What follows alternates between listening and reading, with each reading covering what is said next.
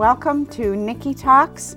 We're continuing our series on domestic violence because October is National Domestic Violence Awareness Month. And today on the show I have Brian King from the North Shore Health Project. Welcome, Brian. Thanks for being here. Thanks for having me, Nikki. And we're just going to talk a little bit about some of the populations that he works with and how intimate partner violence and domestic violence might impact those populations. So Brian, maybe you could say a little bit about what you do and a little bit about the North Shore Health Project. Sure. Yeah. So the North Shore Health Project is in Gloucester. It's been there since 1988. Yeah. It was formed by friends and families of folks living with HIV, or at that point, a lot of people dying from the epidemic. Mm-hmm. So people pooled their resources and supported each other. And then as time went on, they got some state funding to do medical case management, to have therapies like holistic therapies like acupuncture and massage to help people deal with the side effects of the medications, food, nutrition. And now it's also expanded over the last couple of years to include case management for hepatitis C. So people living with hepatitis C or being treated for hepatitis C, and overdose prevention, HIV testing, STD testing, and yeah, it's like mostly harm reduction based. Yeah. So we meet people where they're at. It's not, you need to change your behavior, you need to do this thing. We have no judgment. We just and harm reduction means just that, basically. Yes. Yeah. And what does can you talk a little bit about the overdose reduction, like that part of the program? Yeah. So there's we're right downtown behind Passport's restaurant on Center Street. So at 9 Center Street is the one-stop program, and it's a walk-in Monday through Friday. They provide needle exchange and overdose prevention. So if someone wants to get some Narcan, which is the emergency overdose treatment, they can be trained in Narcan by one of the staff there and be giving it. So you can, and it's something we're saying now. It's like a seatbelt. There's so many people, whether they're elderly or whether they're people who are injection drug users. Someone can be using prescriptions, can take too much. So just to have something in the house for those emergencies in your medicine cabinet and know how to use them, I think the more people that have it, saves lives. It's saves pretty lives. basic. Yeah. So my position there is medical case manager for people living with HIV. So I help folks deal with a whole array of issues. So if someone's newly diagnosed, I help them find the right doctor, get connected with any services they might need, do a lot of education so they understand what HIV looks like today. Many times people who are get infected, say this year, might be thinking about what HIV and AIDS was 30 years ago. Because they just haven't kept up with, because there's been major changes. Yeah. But things like housing, I was going to ask about Social Security benefits, Mass Health and Medicare, if that's something that they would need, and so I'm on the phone a lot, trying to. Do you have a big make caseload of people? Or is it constantly shifting? Or? I have like around 40. It seems stable around 40, and some people come and go. It's again a whole range. There's folks that are really thriving with HIV, where it's just one small thing that's part of their life at this point. It's one pill a day and they're good. Yeah. Where there are some folks that were infected in the early time of the epidemic and got very, very sick and are still dealing with. But are still alive. They're alive, yes, but they might be still dealing with a lot of the health issues that came from that time when we didn't have the best treatment. Kinds of stuff, right? Yeah. That happens, and so in terms of, and then we'll move on, but in terms of when HIV was just a huge epidemic and kind of silent somewhat for a long time, when do you, how would you say HIV was at its most sort of silent, virulent, deathly? Like when would that have been in the late 70s, early 80s? Well, it started in the early 80s is when the Early epidemic 80s. really hit. Okay. And then by the late 80s, early 90s, it was really at the height. Where Okay. people were, dying. I mean, everywhere. Yeah. I remember once at Captain Carlos talking to Whoopi Goldberg, who told me she lost 70 friends in a few months. At that point, I mean, it was awful. And then protease inhibitors were developed, and those were the first medications that really seemed to work and extend people's lives. And then it started turning things around. But those medications came with a lot of side effects, and a lot of other harm, and it was hard on the liver and the kidneys, and and then you had to take like 40 pills a day or something. So it was still a lot to manage, but onerous, But that was the turnaround for. Interesting. Yeah. Well, we know that domestic violence and intimate partner violence affects everybody, regardless of gender or ethnic background or age. And so specifically we're going to talk about this population that comes to the Health Project. So I thought it might be helpful to just look at the language around LGBTQ and transgendered, transsexual. We don't have to go deeply into it, but I know that people sometimes hesitate to get into conversations about this because they feel awkward with the language. So maybe you could say a little bit about that. Yeah, I think there's a great performance artist named Taylor Mack who said, the LGBTQIA language is sort of like the tax code. It changes every year. Yeah, but, that's helpful. No, that's probably right, too. And I think the most important thing is that, it's okay to make mistakes. It's just let yourself make mistakes, but to stay curious and to care. I once heard a story from a woman who's a cardiologist who said she was speaking at a conference, a medical conference, in front of all of her peers, and she was someone, I think she worked at Harvard or Yale or something. She was a pretty accomplished person. Right. And she was presenting research about LGBT and aging and heart health. And she got on the stage and said, I'm about to present my research about LGBT aging and heart health, and a doctor in the front row said, "What's LGBT again?" Right. And just the dismissiveness hit her, and she said, "Here I was, this accomplished lesbian in the medical field, and I immediately went into shame. I got into this place like I was a little kid who wasn't allowed to take up space and thought, I don't have a right to be here. These people don't want to hear what I have to say."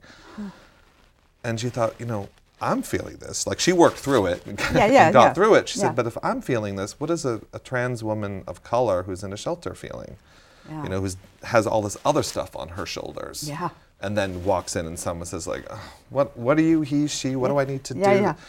And okay, now I have to do this again, and so I think it's, I think folks should know that it's okay to make mistakes, and, but if you're trying, you're making an effort, you care, that's what comes through. Like, oh, I said the wrong word, and well, let me know what is the word again, or I really want to get this right. Is a different attitude as opposed to being dismissive, because that just communicates, I don't respect you, you don't deserve respect. Or shut down, because that's what I certainly have seen. People don't even engage because they feel, like they don't know what to say.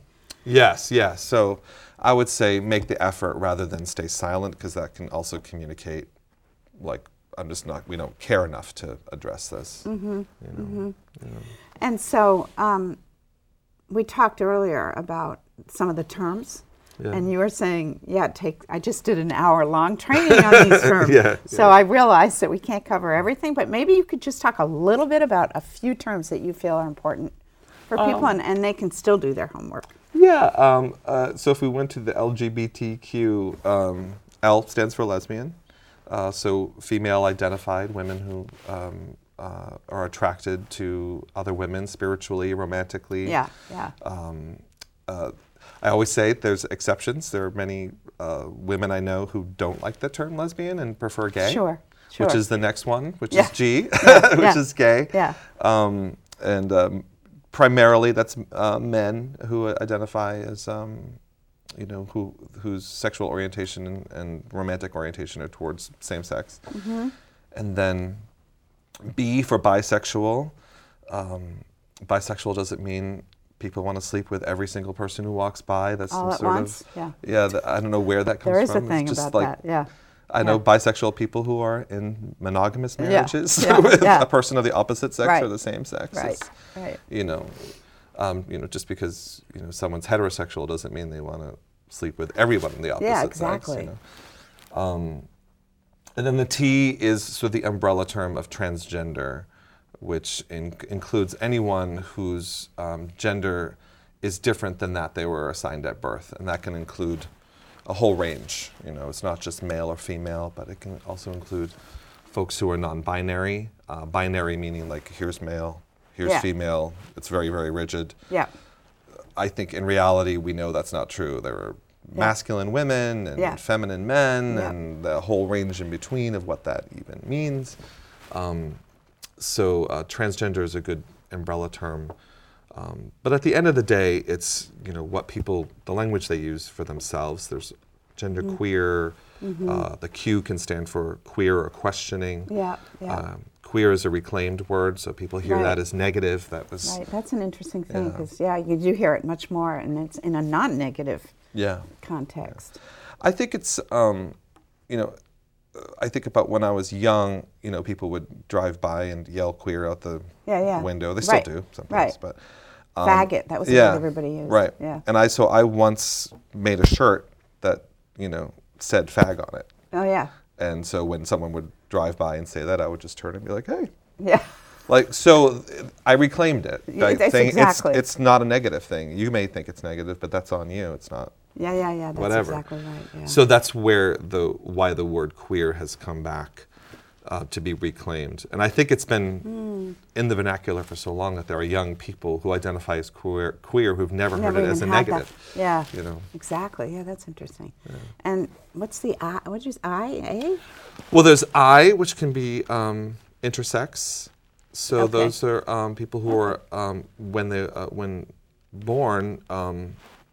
The typical patterns that a doctor would use to determine if someone is male or female, for their sex, their biological sex.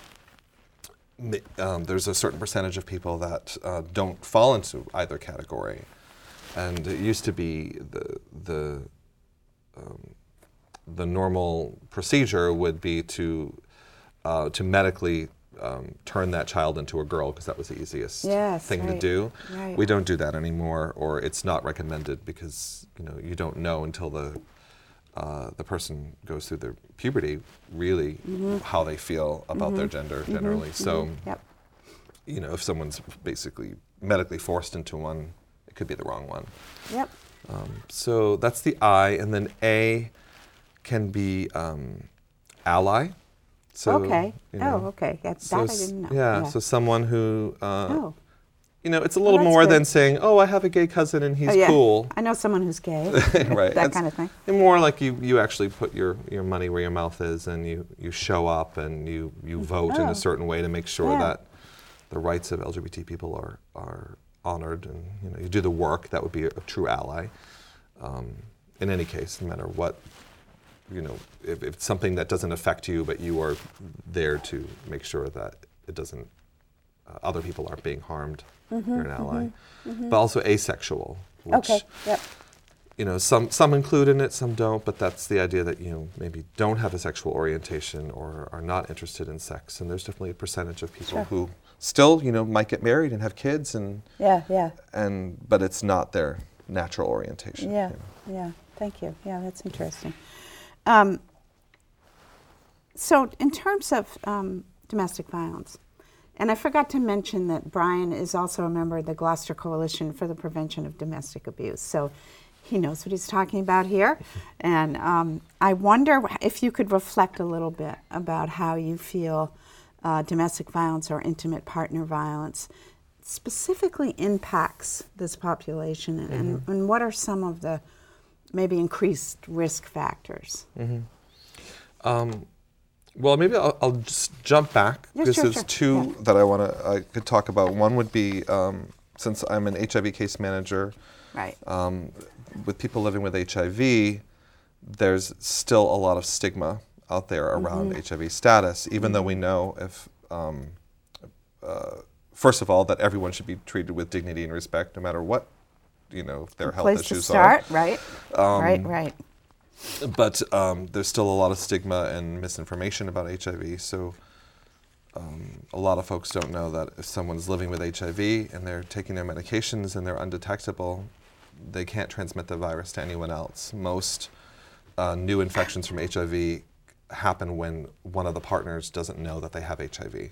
So that's when they're most infectious. I'm going to restate that to make sure I understand it, and also it seems important for people to understand that. So what you're saying is that if a person is HIV positive but is taking medications, I don't know if that's specific medications, and will not transmit the virus to a sexual partner. Right.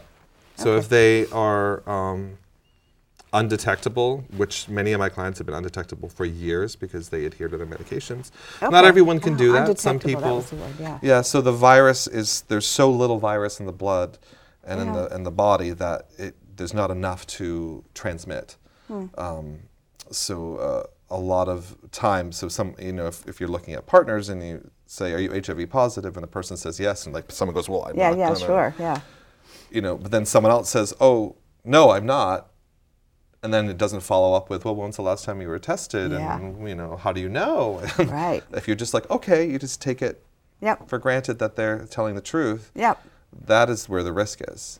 Because someone living with HIV, if you say, oh, well, how are you doing? You take your medications, are you undetectable? Yeah, I was, had my test a couple weeks ago, because people get tested regularly to make sure that the medications are still working. Every 3 months, every 6 months, but it's becomes pretty stable if the medications are working.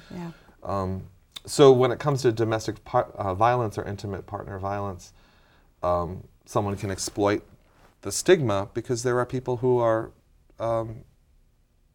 don't disclose their HIV status because choose not to. They choose not because of the discrimination or the misinformation that's out there. So someone can say, "Well, I'm going to tell everybody if you don't do this or that." It's a way of using power and control. Withholding medications is a way that sometimes people will abuse a partner with HIV.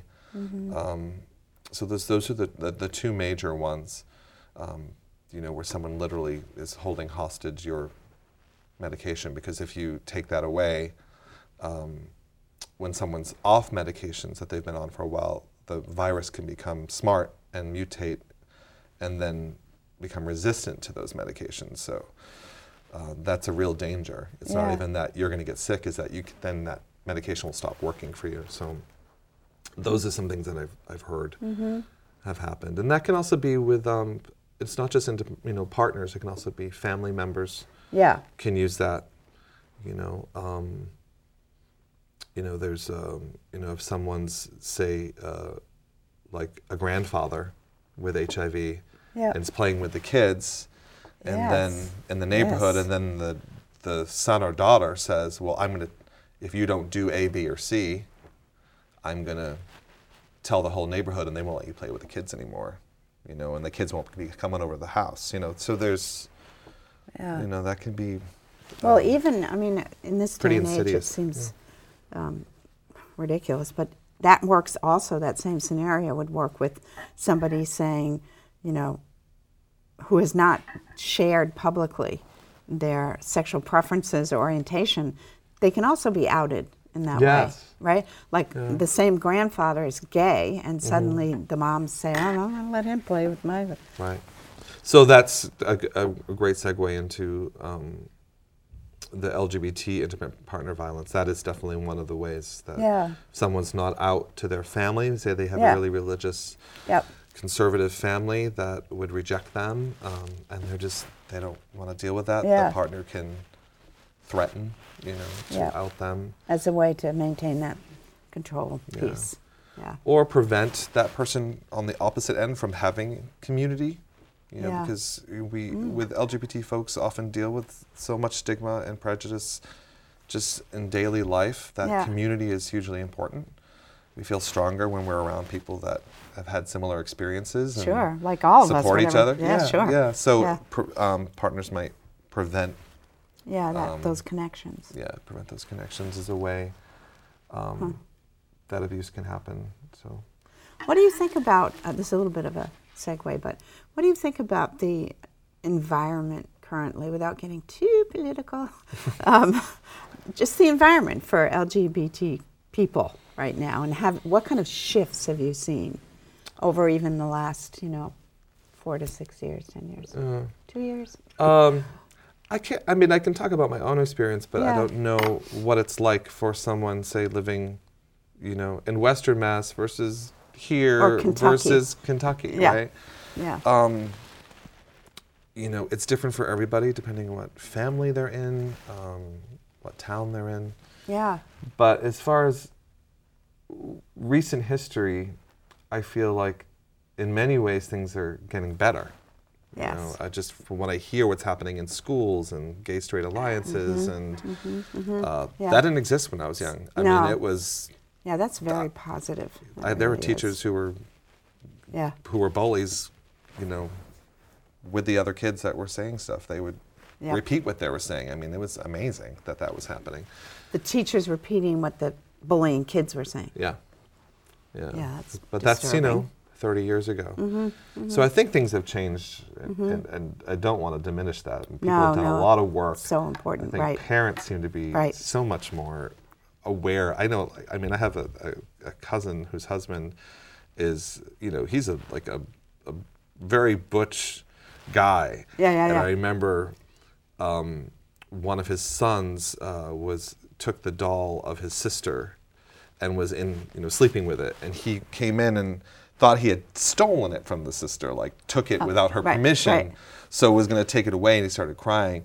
And then then his wife, my cousin, said, "Oh, no, she said he could play with it." And he went, he's like, "Oh no, now he's going to think I took the doll away because boys aren't supposed to have dolls, and that's not what I wanted to do." Damage for life. So just the fact, the speaker, no, my son can play with dolls if he wants. Yeah. It's a free country. Love it. He had a very different attitude than probably someone his position would have had 30 years ago. So, And so I think things have changed. And you see boys going to school in whatever they want to wear. That has changed, I think, somewhat.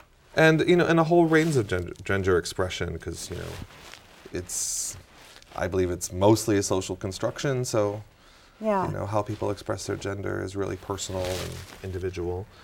But I also think there's been a backlash because folks who've been put down and oppressed, be they people of color, be they women, people, LGBT folks, immigrants, people who are done being oppressed, are rising up and saying this isn't okay. Yeah. So then you have the backlash of well, where are you coming from? Aren't we all just the same? And it's well, we are in some levels, but these oppressions really exist. These are people are really dealing with racism. They're being denied jobs or housing because of what they look like, and that does happen. So I think the backlash is sort of a denial, that this even happens. So, and I think that's being fueled because it's yeah. Do you think that people in this population are less apt to seek help? I mean, for example, if I'm a lesbian woman or a gay man, or that I might be more hesitant to, either call a domestic violence hotline or go seek assistance at a. Do you think? Yeah, I think because people have dealt with such discrimination, that sometimes when you have a partner, you feel safe that you even have a partner. And you kind of I've already lost my family because of this. This is my one sort of lifeline, even though I'm being abused. You might not even recognize that. You might just think that this is this is how it is. So I do think it's true that people are afraid of seeking help sometimes because they've experienced discrimination in the system. Yeah. And we're in Massachusetts. We think we're liberal and that's great, right. but there are it's still happening in healthcare systems, and oh, it is. Yeah, I'm sure you're right about that. One thing I did want to mention is, historically, also many people who are in those relationships have sought help for domestic violence and been denied throughout history. So we've come a long way. Yes. I think specifically Hawk has done a lot of work around that locally.